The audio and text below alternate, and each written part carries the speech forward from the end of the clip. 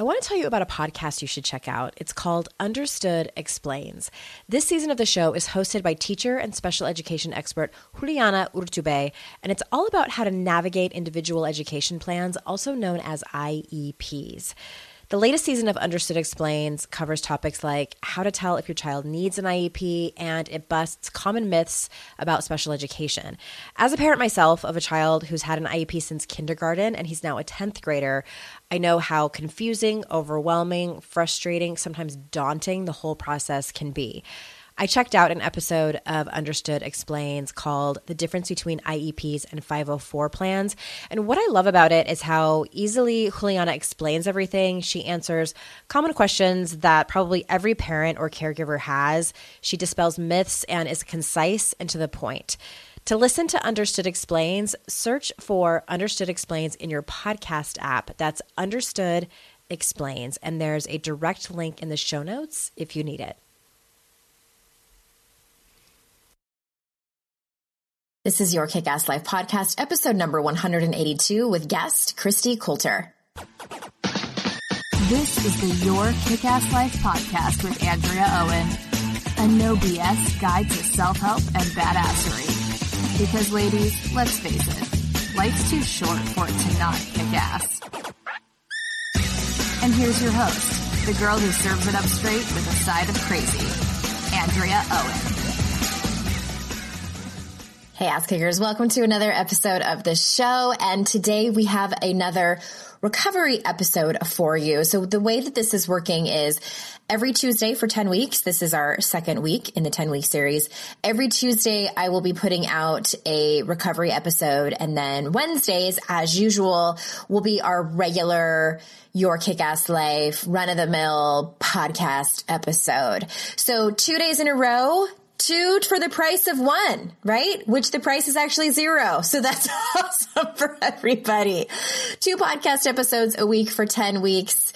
And this one is, oh my gosh. So I first learned about Kristi when an essay that she had written went viral. Many of you may have read it. If you haven't, even if you're about to turn this off because you're like, oh, I'm not in recovery, I don't need to listen to this episode, please go and read Anjoli. It is a piece of writing that is, I will not adequately put into words how great it is. The link is in the show notes. Please go and read that essay. It's amazing.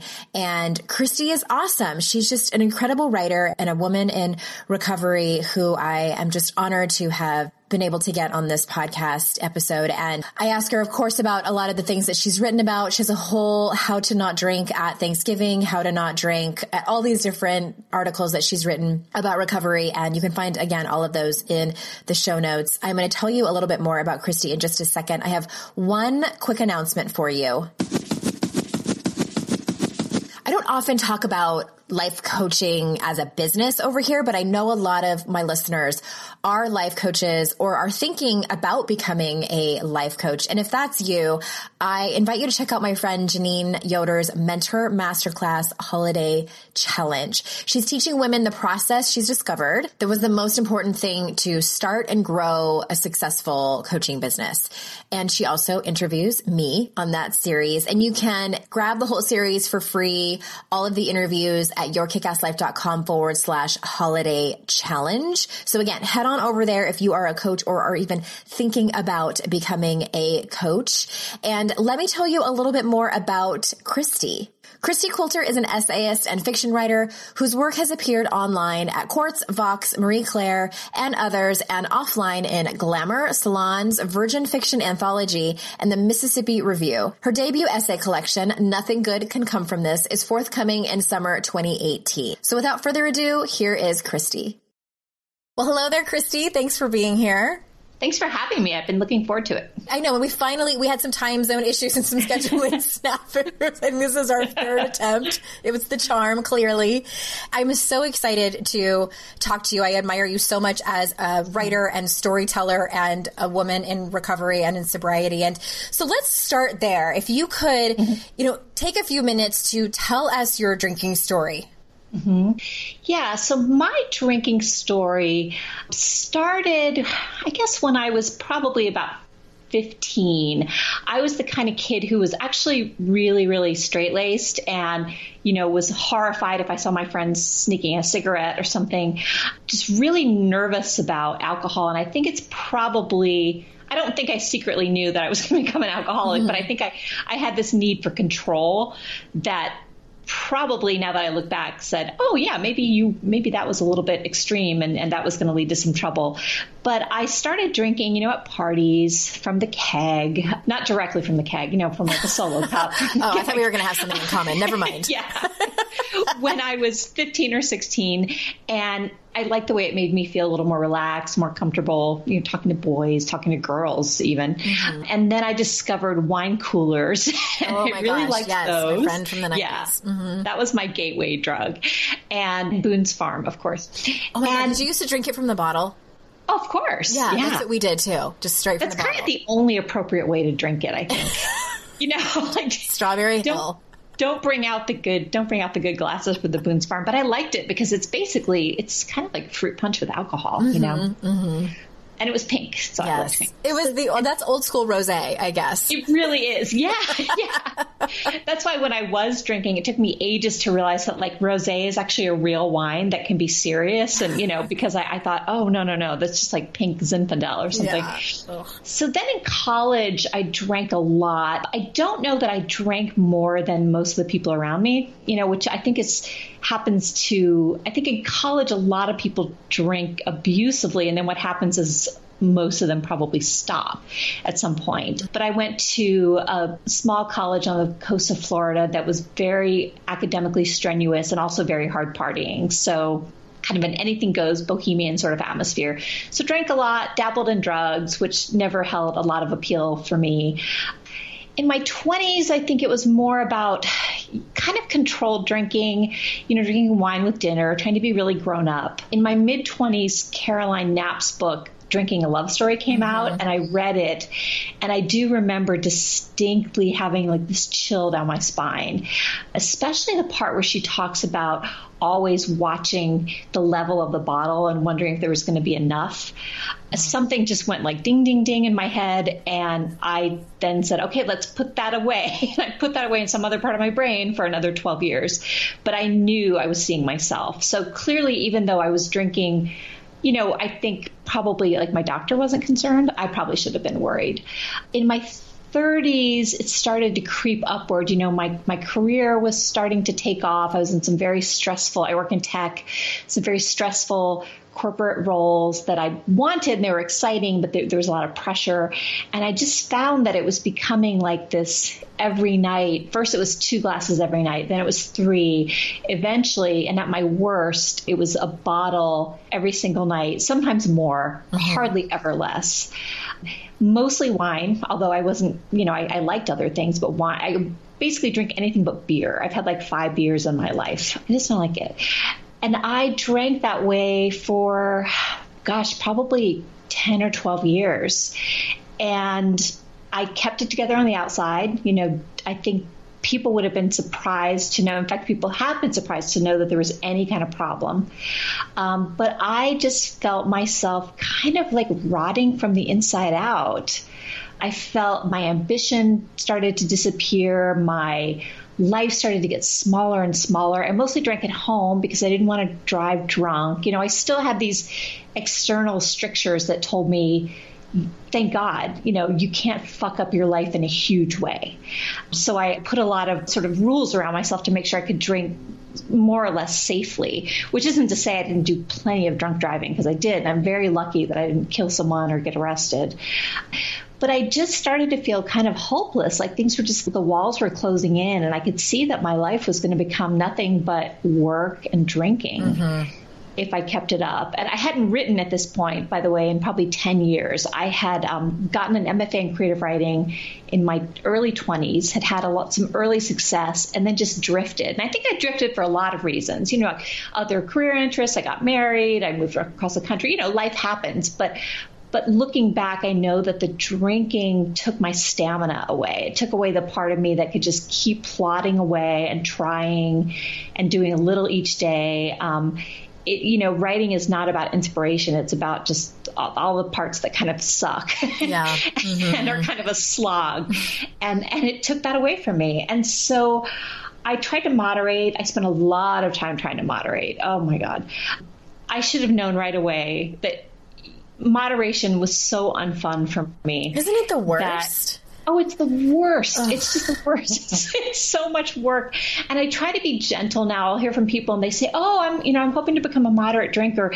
And some people can do that. And so I don't want to be like, look, just give it up. I get suspicious with that. Like, honestly, I feel like I don't like to call people liars, but I feel like you didn't have a problem in the first place, which good for you. Like I'm glad that if that's the case, or you're like through gritted teeth, I can totally moderate. It's working out really well. Yeah, that's what I always want to know. I'm like, I usually try to say, you may find that it's really, really unfun to moderate. I have known people who have, they've had way too much to drink during a tough part of their lives. Sure. Mm-hmm. And then they return to it. And they're not alcoholics. But yeah, when I was moderating, it was all about just the control. And I just felt exhausted. And when I finally said, okay, I can't do this anymore. And the day I decided to give up, nothing special had happened. I just woke up one morning and I had a headache, and it was a Saturday morning, a beautiful day. And I just thought, I'm done. It was almost like I guess I'm an agnostic, but it was almost like a message from God, if there is a God, or from someone, or from myself. And I could finally hear it. And I just thought, I can't live like this anymore. And the second I realized I was really done and I didn't have to try to moderate or try and have alcohol in my life anymore, things just got, I'm not going to lie, they got really fucking hard, but they also in some ways got easier because it just simplified. Moderation complexified everything for me.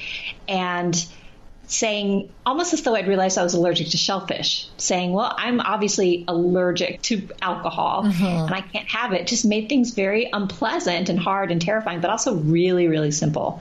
And I needed that. Yeah. And I'm with you. I can relate to so much of what you were saying. And it was, a lot of my listeners are dichotomous thinkers, and I encourage them to kind of try out the gray area and try not to be so black or white. But in this case, yeah, exactly. I know for many of us, there's no gray area. It has to, you either drink and continue down the path that you're going, or you abstain completely. Yeah. And I'm a dichotomous thinker too, and I try not to be because it harms me in a lot of ways, that all or nothing thinking. Yep. And possibly that kept me stuck for a while because I was like, well, don't be so all or nothing about this. But really for me, drinking had to be binary.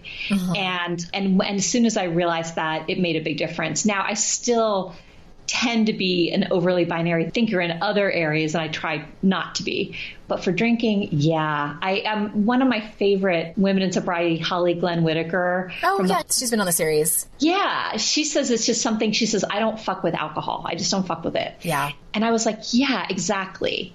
I wouldn't play Russian roulette either, because that's just not me. I'm even at the point where I won't even drink non-alcoholic beer because there's a saying, I think it's probably an AA, don't tease your disease. Where whether you believe it's a disease or not, I think it's a great saying. It's just don't dangle the carrot. It just is not worth it. Yeah, I've been in conversations with women who about do you drink kombucha or not? I don't drink it just because sometimes it makes my mouth feel creepy crawly, like this bacterial reaction, but it doesn't trigger me. But I know women who are like, I won't get near it because just even if I know it's non-alcoholic, the taste of it just reminds them too much of beer, the fermented taste. That's interesting. To me, it just tastes like apple cider vinegar. It doesn't remind me of beer at all. Yeah, and I drink bitters. In tiny amounts, and in soda, and that's pure alcohol more or less. But that's never been an issue for me, and I know people who won't get near it. But so it's all just figuring out what works for you, and just drawing a really hard line with the rest. I don't cook with wine because I don't want to be standing there with an open bottle of wine in my hand. Exactly, in your house. Yeah. There's lots of other things to cook that don't involve wine. You can deglaze with lemon juice if you want. Yeah. Oh, so I finally, I stopped. It's been 4.5 years. I quit once, and I hope that will be the only day one that I ever have. I really do. Well, congratulations. Yeah. I'm at 6 years now. I think 6. I guess it's kind of like as you get older, you kind of start to stop counting. And yeah, it's been an interesting ride. Thank you for telling us your story. And I'm going to switch gears a tiny little bit and read an excerpt from, I believe it's, and no one can pronounce this. Is it Anjali or Angelou? It's Anjali. Anjali. Okay. Yeah. But just out of curiosity, when did that commercial come out? Was it the early 70s? It must have been, I was about 10, so it must have been around 1980. I think I looked it up. I was a school kid, and I remember being just profoundly impressed with it. Yeah. It's, oh God, the commercial. So all the links will be up in the show notes, everybody. And this is a piece that has just gone around the world and been translated in so many languages, and they study it in college courses, et cetera, et cetera. And I'm going to read an excerpt, and I would love to ask you to talk further about it. And there's many of my favorite excerpts in it. And a link to the whole piece will be in the show notes for any of you that want to read it. I highly encourage you to. So there's definitely been times in my life where my paycheck ran out before I got paid again, and I wish I could have accessed my next paycheck a few days before I was due to get it. Well, what if I told you that can happen with Earnin? Earnin is an app that gives you access to your pay as you work, up to $100 per day or up to $750 per pay period. Just download the Earnin app and verify your paycheck. Then access up to $100 a day as you work and leave an optional tip. Any money you access plus tips are automatically repaid from your next paycheck. You can use Earnin for anything you need to, therapy visits, rent, or even extra self-help books. Make Earnin a part of your financial routine and join Earnin's over 3.5 million customers who say things like, when I think about Earnin, I think about financial stability and security. It gives me a lot of peace of mind. Download Earnin today, spelled EARNIN, in the Google Play or Apple App Store. When you download the Earnin app, type in Noise under podcast when you sign up. It really helps the show. Noise under podcast. Subject to your available earnings, location, daily max, and pay period max. See earnin.com/TOS for details. Earnin is a financial technology company, not a bank. Bank products are issued by Evolve Bank and Trust, member FDIC. Shopify's already taken the cash register online, helping millions sell billions around the world. But did you know that Shopify can do the same thing at your retail store? Give your point of sale system a serious upgrade with Shopify. With Shopify, you get a powerhouse selling partner that effortlessly unites your in-person and online sales into one source of truth. Track every sale across your business in one place and know exactly what's in stock. Connect with customers inline and online. Shopify helps you drive store traffic with plug-and-play tools built for marketing campaigns from TikTok to Instagram and beyond. Get hardware that fits your business. Take payments by smartphone, transform your tablet into a point of sale system, or use Shopify's POS Go mobile device for a battle-tested solution. Sign up for a $1 per month trial period at shopify.com/noise, all lowercase. Go to shopify.com/noise to take your retail business to the next level today. Shopify.com/noise.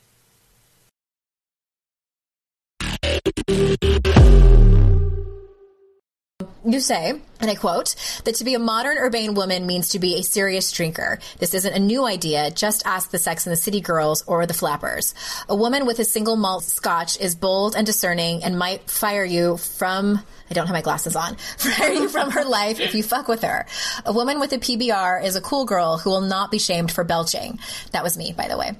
A woman drinking mommy juice wine, which was me later. A woman drinking mommy juice wine is saying she's more than the unpaid labor she gave birth to. The things women drink are signifiers for free time and self-care and conversation. You know, luxuries we can't afford. How did you not see this before? I asked myself. You were too hammered, I answered back. That summer I see, though. I see that booze is the oil in our motors, the thing that keeps us purring when we could be making other kinds of noise. Why do they need to drink? Well, maybe because even cool chicks are still women. And there's no easy way to be a woman because, as you may have noticed, there's no acceptable way to be a woman. And if there's no acceptable way to be the thing you are, then maybe some women drink a little or a lot. End quote. And this passage made me stop and think because I always thought I drank because, number one, I'm an addict. Number two, I loved alcohol and all the Boone's Farm in the world. And number three, to forget about the pain, which I think is the biggest one, is to forget about the pain and struggle in my life in the past and the present. But I feel like in this passage and in the whole piece, really, you're adding another layer. Am I right? I think so. Yeah. I think that women drink for all the reasons anyone drinks, and women who aren't addicts drink because it can be fun. I mean, and it tastes good and wine is interesting and all that. But I had started to realize, and I live in like a very specific kind of urban, affluent bubble where there's money to be spent on good alcohol, and there's professional rewards that we want to celebrate, and et cetera, et cetera. And I started to realize as I was looking around me that, especially in the corporate world, that it was really hard to be the right amount of female. Right. If you were too aggressive, that put people off. But if you were too eager to please, then you weren't aggressive enough. And I started to notice this happening enough with friends of mine and other women I knew, and for me, that I started to feel like, how can you be the right amount of woman to make it in this world? And then I thought, what an insane question that is, because a woman is something I don't want to say something that you're born, because that is sort of trans-exclusionary, but you know what I mean? It's like, it's a thing that you are. Most of us don't wake up one day and say, I think I'll be female. You kind of come out that way. And I started to realize there were these extra pressures. If you drink and you get raped, someone's going to blame you for it. Right. They're going to blame you for it either way. Or we blame ourselves. Yeah, or we blame ourselves. If you are sexually harassed, but it was at a party and you were drinking, people will think you had something to do with it. At the same time, I thought back to the flappers. The flappers started drinking and smoking partly as a show that, hey, we have the freedom to do this. Men work and then they get to go to the pub or the bar, the saloon, and blow off some steam. Why can't we do it too? I think when Sex and the City became such a phenomenon, there was a tone of that also, hey, why can't we act kind of sloppy and have our drinks and be like men? We also contribute to the economy. We are in this world. We're slogging it out with the rest of you. So I think that it was seen, in some ways, alcohol was claimed as a feminist talisman or something. I don't know if it sounds like you're a little younger than me, but the Virginia Slims ads of the 70s, the tagline was, "You come a long way, baby." Oh yeah, I remember those. Yeah, they're pretty iconic. And you'd see on the one hand like a woman in the at the turn of the century doing something like churning butter and looking unhappy, and then on the right hand side there'd be like this awesome looking 70s model like Cheryl Tiegs smoking a cigarette. They were like the long skinny cigarettes, right? Yeah, they were, and I smoked a lot of them. And it was kind of like, yeah, look at me, now I'm smoking and happy and free. And so I think that there was this feminist element to claiming this thing that was pleasurable. And it's complicated for me because a big part of my feminism is women should claim their pleasure. They should be doing things that feel good and are fun. The problem is sometimes those things kill you. Right. And it's a fine line, and every woman has to find it for herself. But for me, this thing that I was telling myself, like, I'm a feminist and I can kind of take shit at work and then go drink it off because that's just what cool women do, that was really, really bad for me. And it also stopped me from doing anything to make my situation better. So that's sort of where the inspiration came from, just this looking around and noticing that I felt like a lot of women were drinking away things that were just not okay. And I think men probably do that too. And I had a lot of people write to me and say, why didn't you write about men? And my answer to that is because I was writing about women. Right. I was. Well, that's your experience.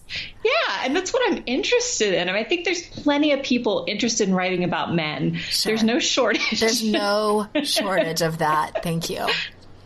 But, we're all humans. But I do think women, and I'm not a mom, but I think the whole mommy juice and like mommies drinking, martinis from a sippy cup or whatever, that whole culture, there's something bad going on there. And it's not my story to tell, but, what are we doing to mothers to make them feel like they have to be so perfect and not supporting them in any way that they're resorting to this? Yeah. Or is it a way for mothers to hang on to that part of themselves that wants to feel like girlish and free? I don't know, but it makes me sad. I think it's all of those things. And that's what I was mentioning. That passage did make me stop and think that, there was another layer. And I think for many of us, it's the layer of exactly what you said. And segueing into motherhood, it's sort of, I don't know if it's so much a coincidence or not, but for me, the very fast story of my drinking story was I started out in my late teens as a codependent and a love addict, and which sort of stayed with me. And then I,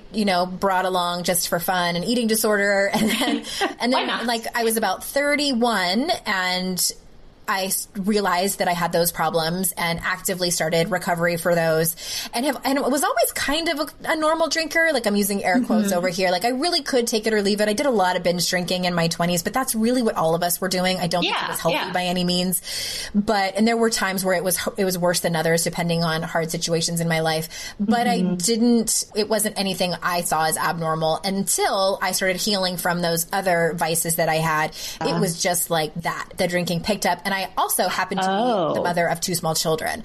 So it really picked up after the birth of my second child, my daughter. That's when my story was like yours. It was a bottle a night. I still remember the first time I drank an entire bottle. I hid the empty bottle in the trunk of my Volvo in the garage because I didn't want my husband. I don't even know if he would have noticed that I drank the whole thing, but I knew. Right. But I do think that there's an element, and I can only speak from my own experience, in that I was grieving the loss of a few things. First and foremost, the fact that I wasn't that girl anymore that had little responsibilities in my early 20s who could just go out with her girlfriends and have a lot of fun.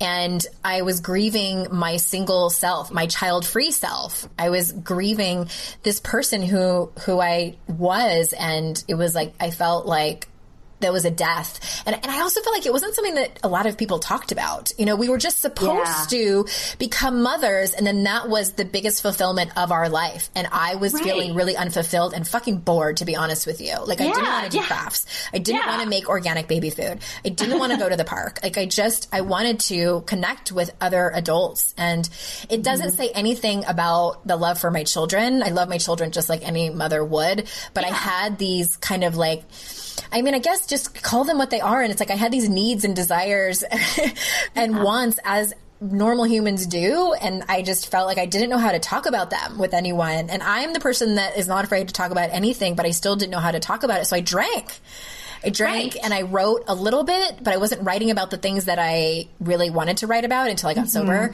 So it was a bit of a mind fuck. And like you said, the pressure that I think that, as women, whether you have children or not, like, we are expected to do things that villages used to help us with. Exactly. Like, where's the help? I mean, you can hire help if you can afford it now, and I love to do that. I outsource whatever I can, but you still, just the idea that you're supposed to be so perfect, and now you're also supposed to age perfectly, but you're not supposed to seem like you're trying. I mean, that's the hard thing, is you're supposed to, like, people love to give, Gwyneth Paltrow, like, she gets so much shit.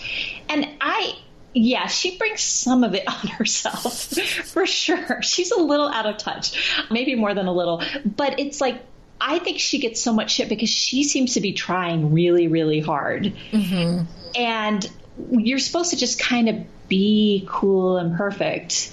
And, it's like the actresses who say, oh, no, I just do yoga, and that's how I stay a size 2.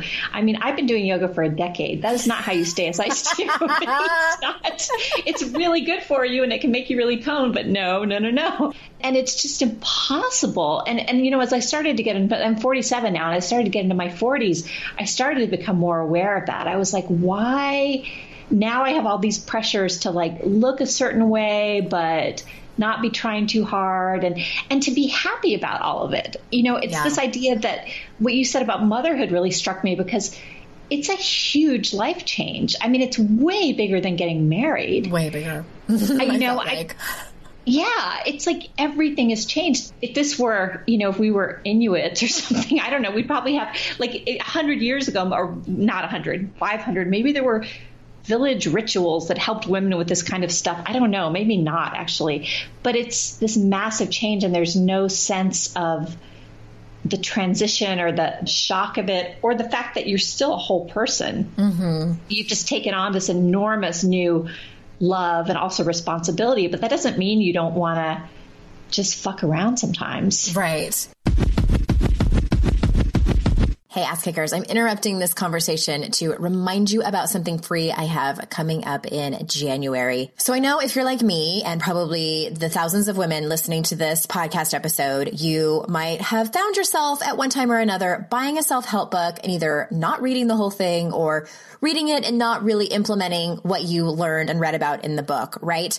Well, my new book, How to Stop Feeling Like Shit, is coming out very soon. And I didn't want that to happen to you with this book. So I created a month-long group book study, and I want you to join us. It's totally free. All you have to do is pre-order my book. The link is over at yourkickasslife.com/HTSFLS, or you can simply go to Amazon or your favorite online retailer and pre-order the book there.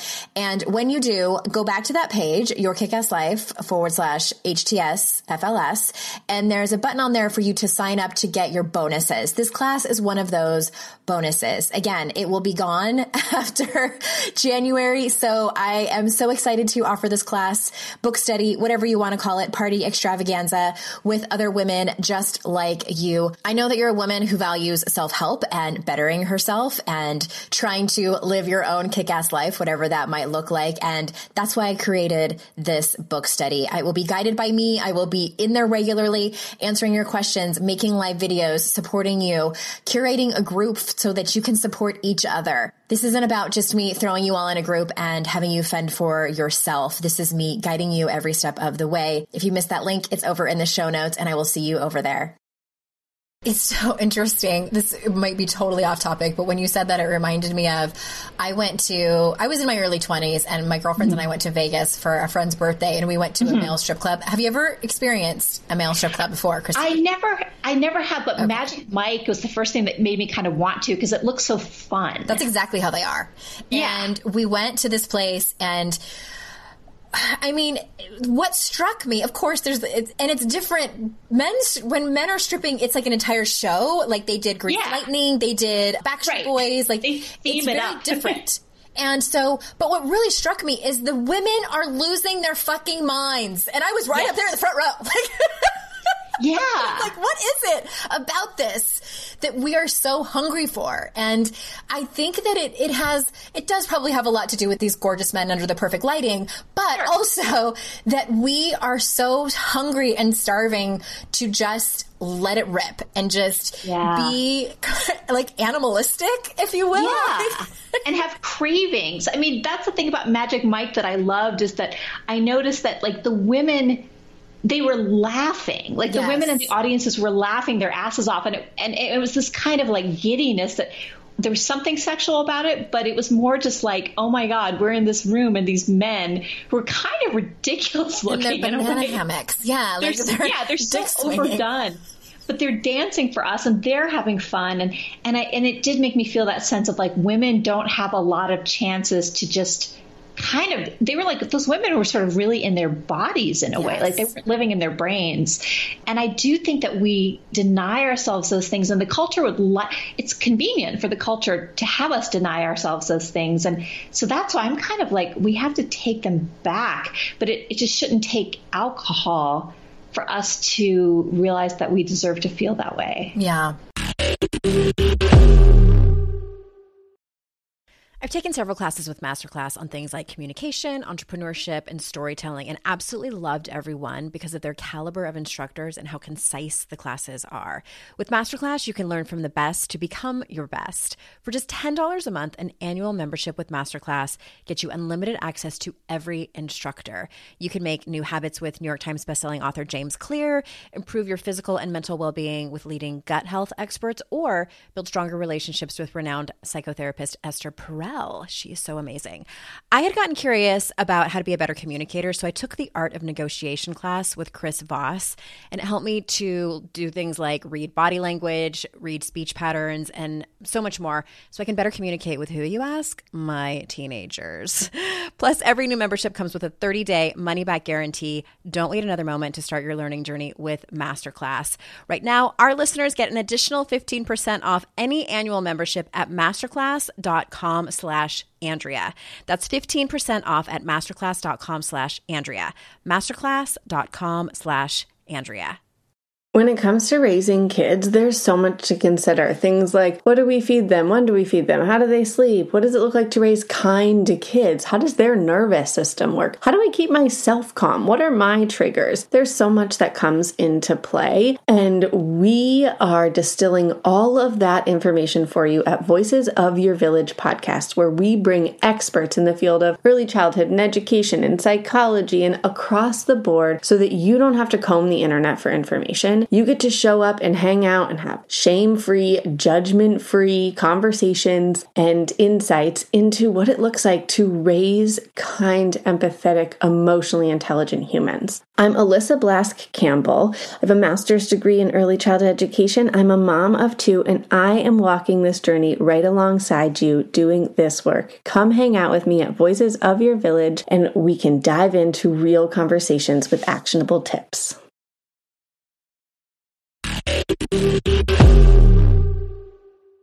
I agree with you. And it was interesting to me too. I played roller derby several years ago, and at the time, so awesome.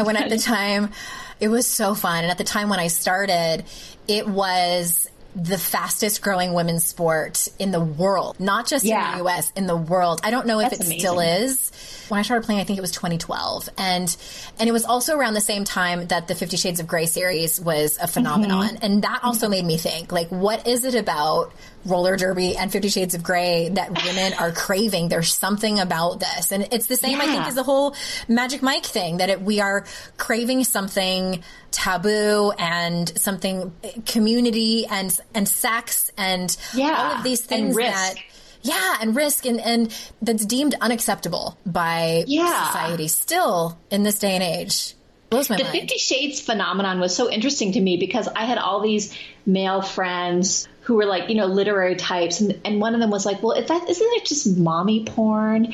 And I was like, well, what is wrong with that? Like, so what if it is? And I mean, it's not a well-written book or books, but I was like, what is wrong with women exploring that side of their sexuality? Like, there's nothing inherently anti-feminist about that. And so some of the judgment was just so snobby, but I think some of it was also, and rightfully so, in that the book is kind of unintentionally funny in places, but also just like this idea that women would find that sexy. People were just really freaked out about it. And the roller derby thing, that's a big thing here in Seattle. I've never been, which is probably some kind of sacrilege. You should go. I'd be terrified. My husband bought me a pair of roller skates for my birthday a couple birthdays ago, I think at my 44th.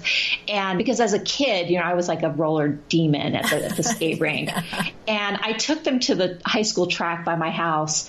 And it was terrifying. Mm-hmm. It was so hard to learn to, and I got myself around the track a few times and my legs hurt for days. And I'm a runner. So it's like, I thought I was fit, but I was a runner too. Fit. When I went, I was a triathlete and I went in and was like, oh my God, these girls are, and I was one of the older, I was 37, I think when I played, and these girls were in their early 20s, many of them. There was one woman who was older than me, but it doesn't hurt to watch, Kristi. So I would go to, they're called bouts. They're not called games. They're called bouts. Try to sit as close to the front as you can.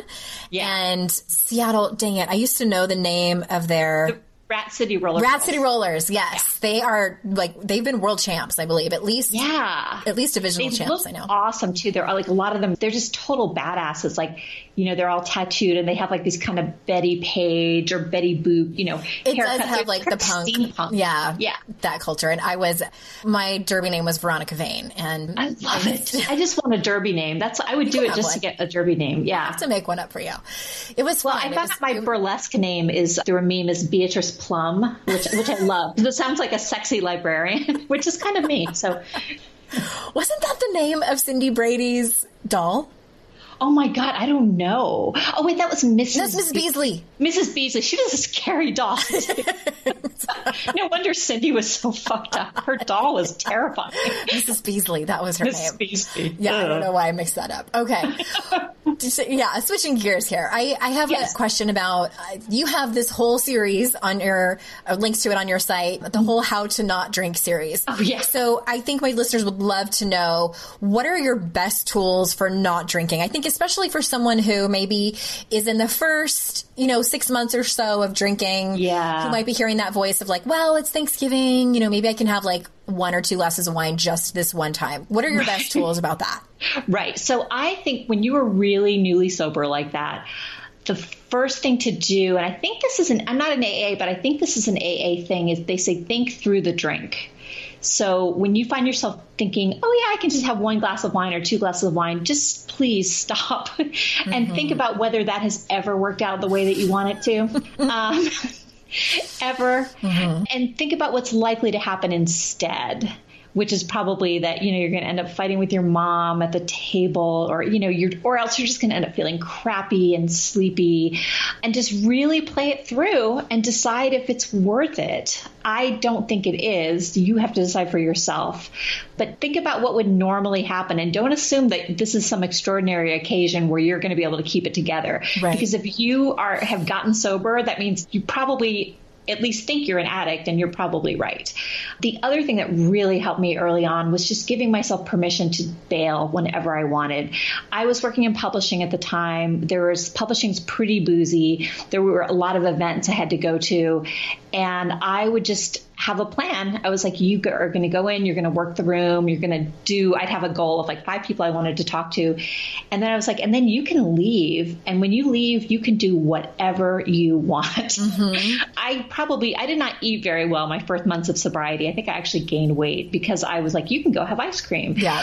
Yeah. And that is fine. I mean, you can't live like that forever, but like one thing at a time.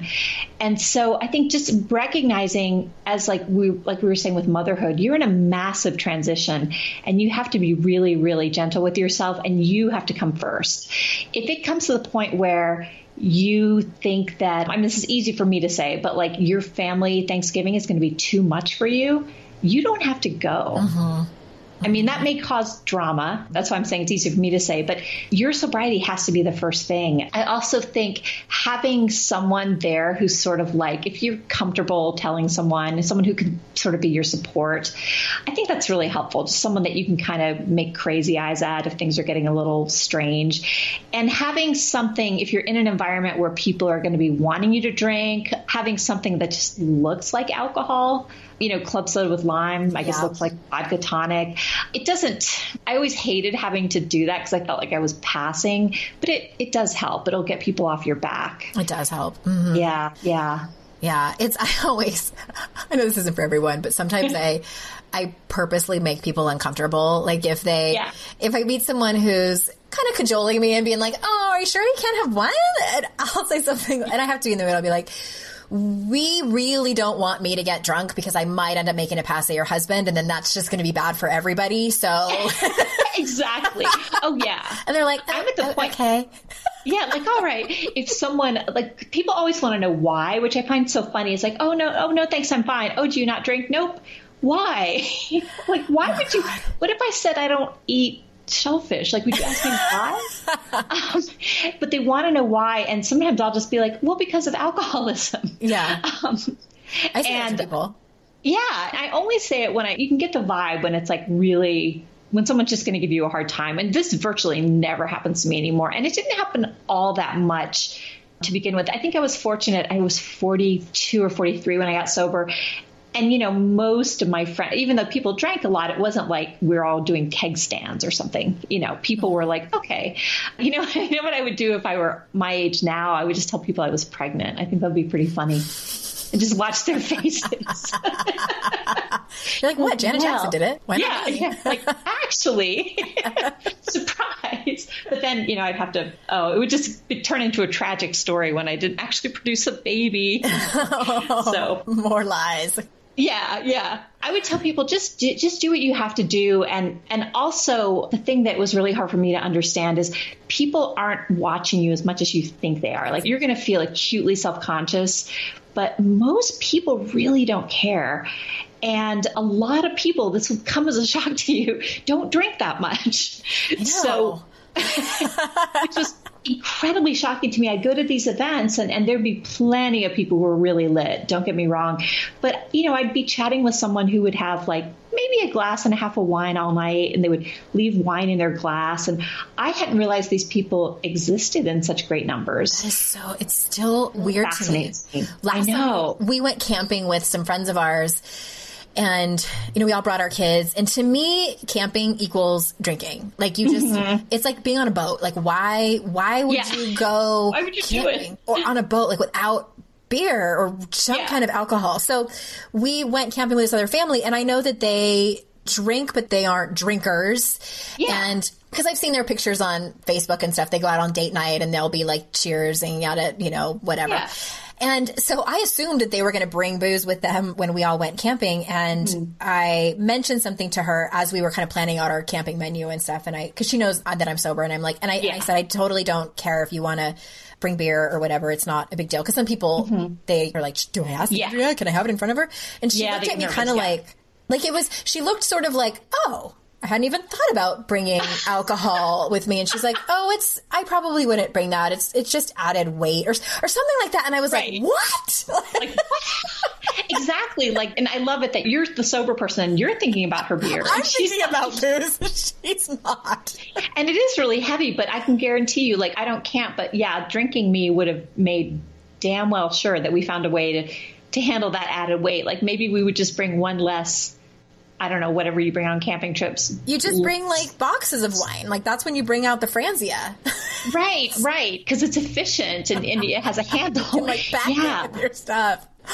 Things like vacationing were tricky for me because everywhere we went, whether it was to a spa or to Italy or, where it could be to we could go to Cleveland, Ohio, and we'd be finding the best cocktails and the best food, which kind of goes along with drinking. And so my first sober vacation I was really nervous about that. And we went to this beautiful resort in Sedona called Enchantment. And it was amazing. All my fears vanished.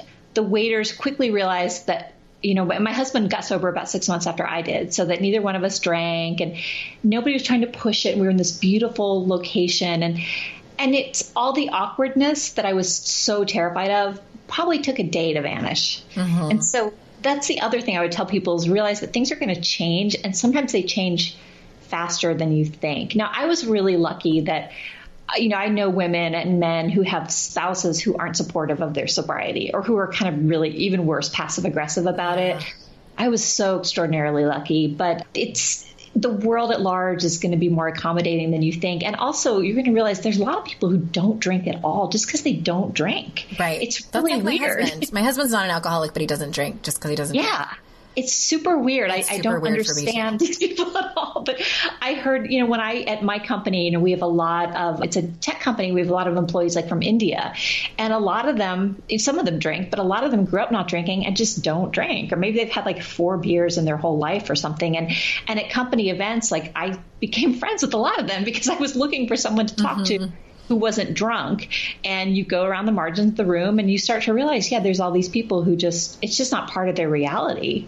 Or, I have some Asian friends there's this syndrome that some Asian people get where they flush uncomfortably, but they have any alcohol at all. So they just don't drink. And it's kind of, the world is bigger and more varied than I realized. I mean, in many ways than I realized when I was drinking, but especially in the universe of drinkers, which the addict in me still finds amazing. I'm like, why isn't everybody just lit all the time?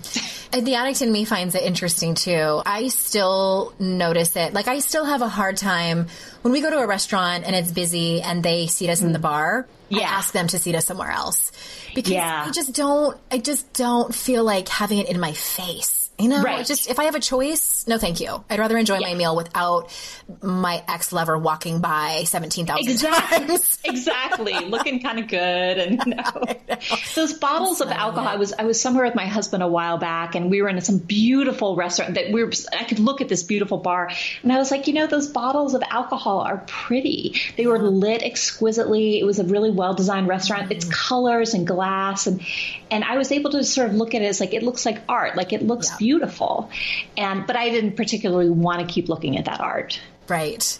I noticed that I'm irritated with my favorite grocery store that I drive probably an extra 5 minutes out of my way to go to this grocery store. They totally redid the liquor department in the grocery store. And of course it has beautiful hardwood floors. The lighting is very modern and rustic and beautiful. They even have, I don't know if it's that way in Seattle, but craft beer is like really big deal in Greensboro. Oh my God. It's practically in the water fountains here. Exactly. That's the way it is out here too. I think it is in a lot of big cities across the US. And they have that. They have it like, they have beer on tap. There's even an advertisement out in the front, that pints, it's half price pints on Tuesday. So you can like drink while you grocery shop. And I'm just like, irritates me because it's like over by the frozen vegetables, and so I give them the side eye all the time. I'm like, right, bad.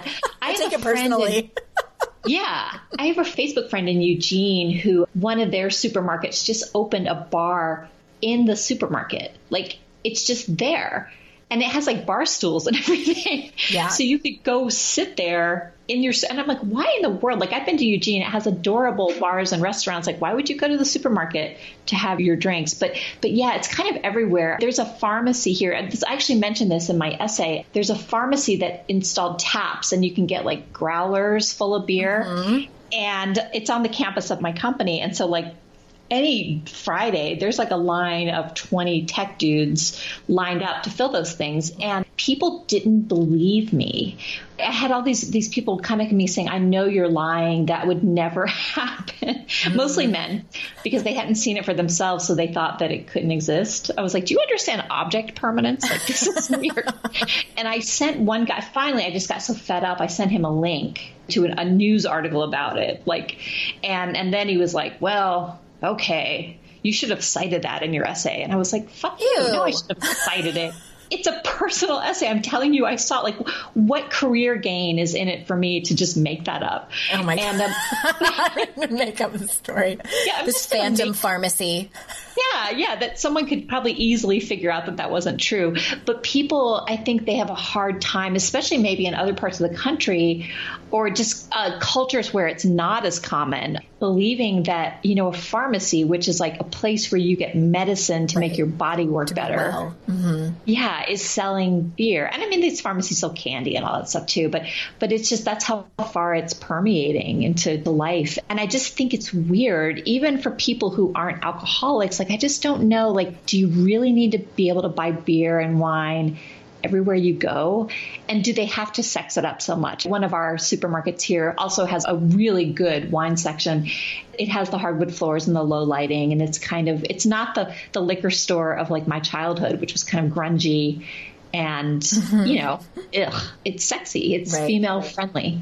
It's female friendly. Yeah. And I know we don't have enough time to go into that whole thing where I just feel like the companies are making a profit off of women abusing alcohol. I do believe that is a problem. And I think that I've been feeling more and more of a pull to, because that's one of my questions is like, how do we change this? And I think that change comes with a lot of things. And the first thing is people talking about it and people writing about it. Yeah, awareness. And total awareness.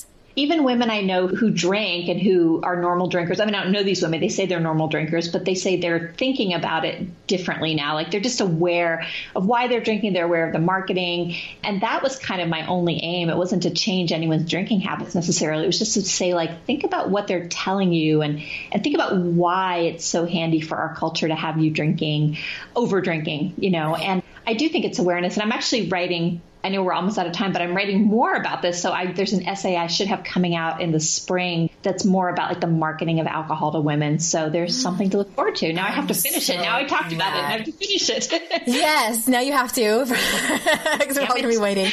But everyone, please go over to the show notes and check out the links in there to Kristi's writing. And it's been such a pleasure to have you on. And I think that this is such a bigger conversation that, we could keep talking about for hours and hours and hours. And thank you again so much. And don't you have a book coming out?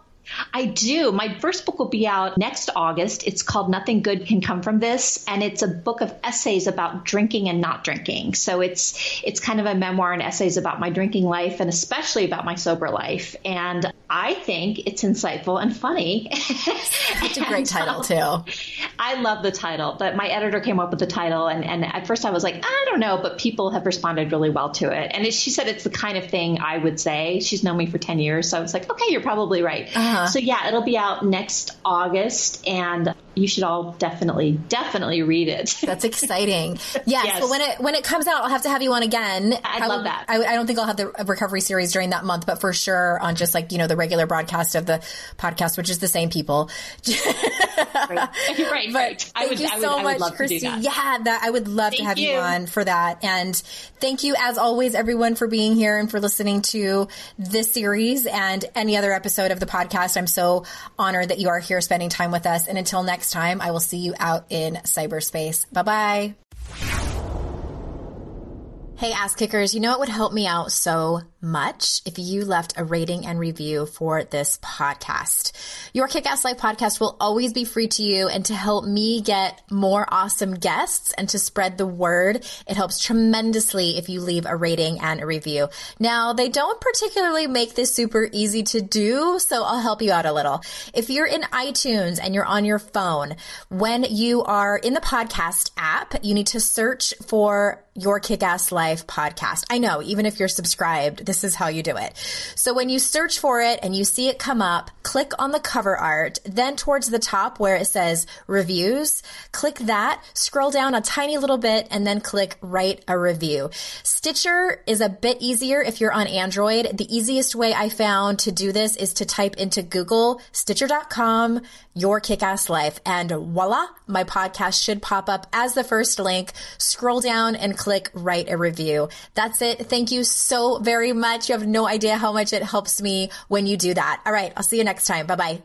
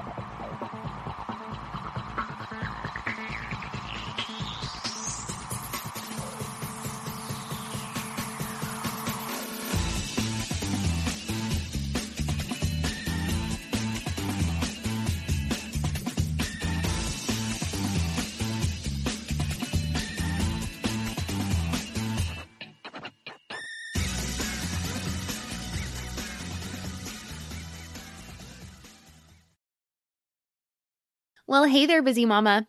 Are you looking for ways to make your life easier, your home less chaotic, and at the same time add more joy to your life?